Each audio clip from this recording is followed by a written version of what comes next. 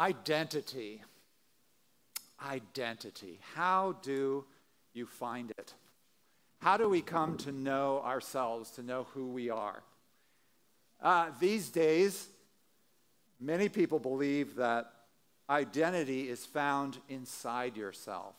Right? You look inside yourself, and that's how you come to know who you are. Only you can tell you who you are. How many have heard that expression? Please raise your hands. Hi. Only you, thank you, can tell you who you really are. Well, I want to suggest this morning that if you believe that, you are likely to be misled. This is the sentiment, the idea that kind of gives rise to the conviction that if somebody says something, if you say that you are something that you feel inside, then everyone around you should be affirming that as well.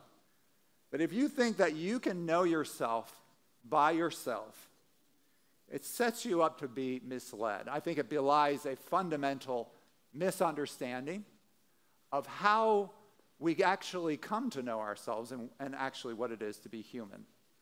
So let me ask you about this name. Let me ask how many of you would know what story I'm talking about if I say the name Mowgli. How many of you know what story that is? Look at that. Of course, Mowgli, right? The beloved central character of the Jungle Book. Okay, originally a book by Rudyard Kipling, taken over by Walt Disney. And whatever rendition you might have experienced that book in, or that movie, The Jungle Book, okay, you know the story. Mowgli is one of these children lost in the jungle by mistake and raised by wolves, right?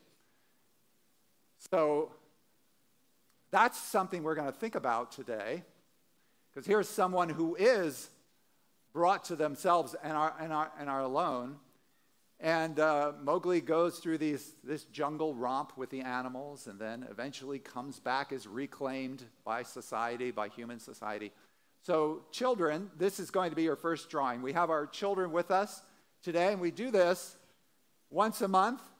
Try to bring our children into the worship service because they're so important to who we are. They're so important to our community, and we want to recognize that. So we try to arrange things to be able to have a worship experience together. And so children, you're with us today, and if you're coming along and following along your guide, this is your first drawing. I want you to draw somebody who was raised by animals. What would that person look like? What would that child become if he were raised or she were raised only among the animals? That's your first drawing for today. Okay? Now, it might interest you to know that there are actual historical cases where this has taken place. These are called feral children. They're children who, for some reason, strange circumstance, actually do get lost. Usually happens on the edge of a wilderness or a forest, some jungle-like area. And children are at times lost. It's happened in history. And sometimes it's for a long time, and somehow they do survive. And sometimes for years. And then they actually are reclaimed. They're found. It's like, oh, wolf girl or, chimp boy they find in the jungle, right? And these people come back. But let me tell you, the story goes very differently than what we get in the Jungle Book, in Kipling's tale. Yeah, it actually is not like that at all. If you have a feral child deprived of human contact in the formative years, and I've read studies on these children, actually. They do sometimes go on all fours, and then they have to learn to walk when they come back into human society. And some of them can actually learn to walk upright, but they never learn to run. Some of them learn to talk, but even the ones who learn to talk end up with a vocabulary of about 50 words for the rest of their lives. So they can talk, but most actually never do learn to talk. They have developmental disabilities and asociality that plague them for the rest of their lives. That's what it's really like. They eat like a dog very often. They can learn to eat with their hands, but that is another trial that they undergo. So all sorts of permanent damage comes about when you have feral children. But wait a second.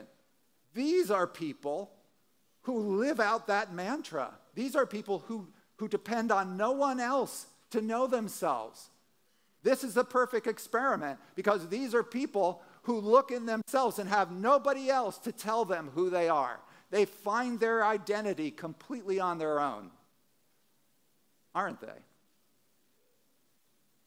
And yet, instead of having people who are well-adjusted, happy, and fulfilled, you have people who have lost what it is to be human. Contrast that, my friends, with the picture of life that we get this morning given to us in Romans 12. Please stand with me as we hear this reading of the Holy Scriptures. From again, Romans chapter 12. Let's listen.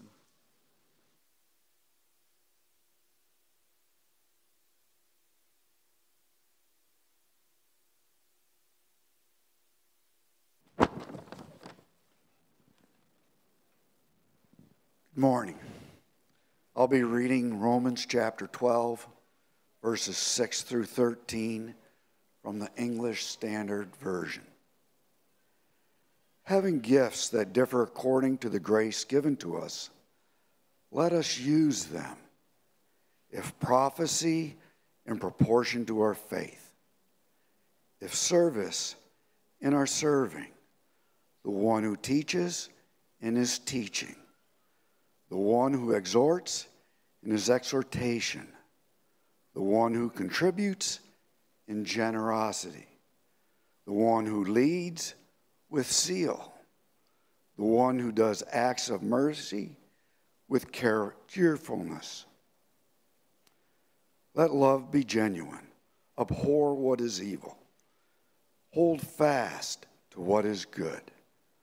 Love one another with brotherly affection. Outdo one another in showing honor.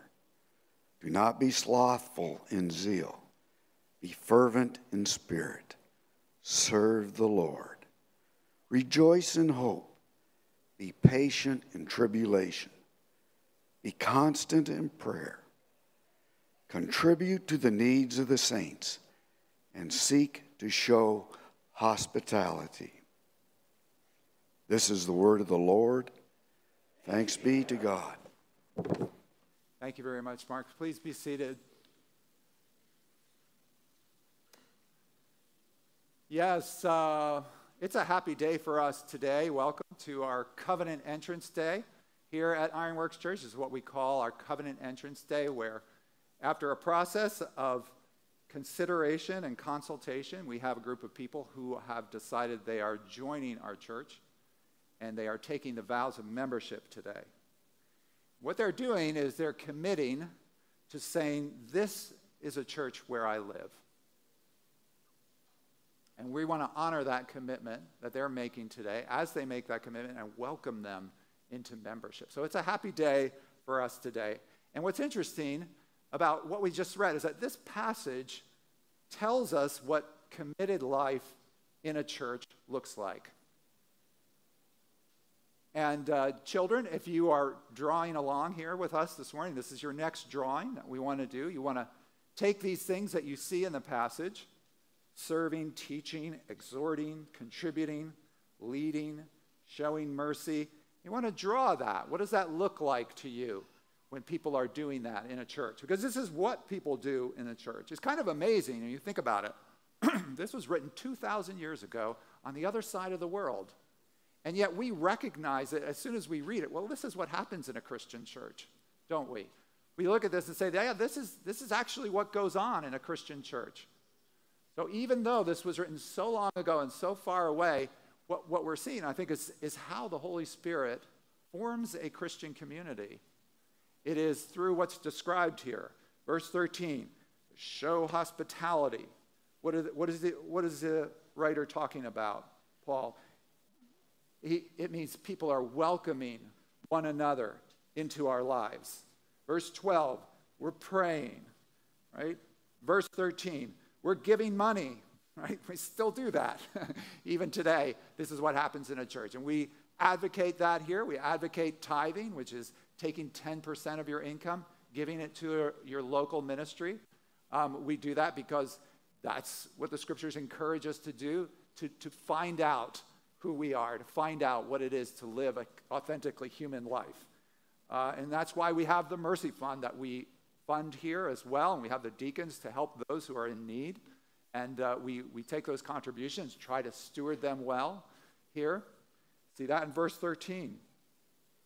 These are things that tell us what it truly means to be human, how to find out our identities. That's what I would suggest to you this morning. That what we're actually getting in this passage is how we come to know ourselves as people, to know our identities. And so it tells us what we need. So it's worth taking a few minutes to look at what we need from this passage. We don't have a lot of time to do it, but just let's take a look and say, what is this passage telling us that we need as we read through these gifts? Well, I would say three things. Number one, we need to serve. Right? If you look at verses 9 and 10, it's like all about how to love each other. This exhortation of loving one another. The passage goes on after this, the next passage, to talk about living in harmony with one another, not in revenge, but in harmony with one another. And so this here is telling us how we need to encourage people to be serving in their church. And, that's what we do here. We actually spend a lot of time doing this, helping people find out how they are talented, uniquely gifted to be serving one another in a church. And if you have trouble doing that, if you say, well, I don't have any gifts, I don't know what I should be doing, then I encourage you to talk to the leadership. Talk to Josh here, Josh Olson or Laura Williams, because I can tell you, they sit around thinking about ways to help you find your gifts. They do. They actually do. So they're wonderful ones to talk to if you have a question about that. And they think about ways like, what are the programs we could do to help people find out what is their way of contributing to the Christian community. And it's not always easy to do. I'm not saying, this is just a quick thing to figure out. Sometimes it's an involved thing. It's not always immediate that we're able to discover that about ourselves. But we are committed to helping you to do that. You see what this is doing, this passage? It's actually turning us into the opposite of feral children. This is the way we learn, not only to walk, but to run. So that's the first thing. We need to serve. Number two, we need people telling us things. Okay, a lot of these kind of word gifts. Verse 6, even the first one, if you see in verse 6, prophecy. Now, some people would read that and say, well, this talks about prophecy. Why are we, the Bible talks about us doing prophecy, why are we not doing prophecy in this church? And we understand the Holy Spirit to be giving different gifts at different times.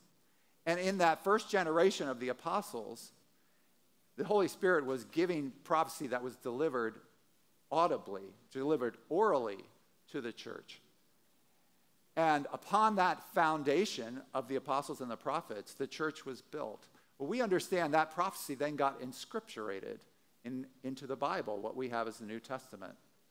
And so that's our prophecy, is the New Testament is our prophecy that we rely upon and we hear the Holy Spirit through. But I would say the Holy Spirit continues to work in inspiring speech. So I'm comfortable with the word prophetic for recognizing what the Holy Spirit does in our midst, that he still inspires people prophetically to apply that word, that inscripturated prophecy that we have in our midst. And that's why, by the way, we stop the church service and we get it all quiet and we invite people to speak, anybody to speak a scripture or a word that has meant something to them this week, or an inspiring understanding that they have come to. And we invite you to speak that out, anybody. We believe the Holy Spirit, I believe the Holy Spirit works through that, and I am always listening very closely. Even if I happen to be in the back doing a doodle dance, I want to come forward and hear that part of the service because I'm listening for the Holy Spirit there. Holy Spirit really does move there. And so we get these words for one another that are spoken in our midst. Sometimes those words are affirming. Sometimes those words are challenging or denying of us. Sometimes they make our hearts sore, and other times they make our hearts sore.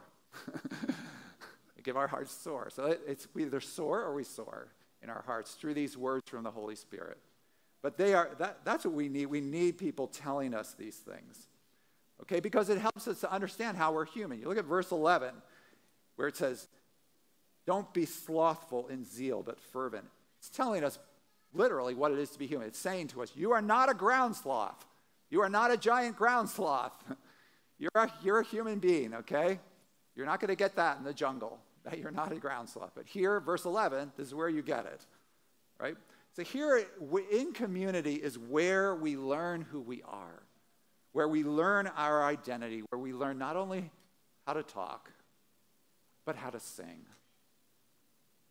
The Christian church. So that's what's going on here today. Number one, we need to serve. Number two, we need people telling us things. And the third thing I can see in this passage, we need to have a direction to our community. There are plenty of communities that people form in their lives for basically mutual support and affirmation, but there's not a direction to it. What we see in this passage is that the church is a place of moral consciousness. You look at verse 9. Hate evil, abhor what is evil. The church, the Christian community, is where we learn to hate evil. You might not know that. A Christian has to have hatred as part of his or her life. Yeah, hatred is an important part of a Christian's life. You have got to hate evil. And you're not going to hear that except in a church, are you? You need to hate evil. You need to love the things that are good, right? Stirring you up to goodness. That's what happens here in a church. Verse 12 directs us to pray.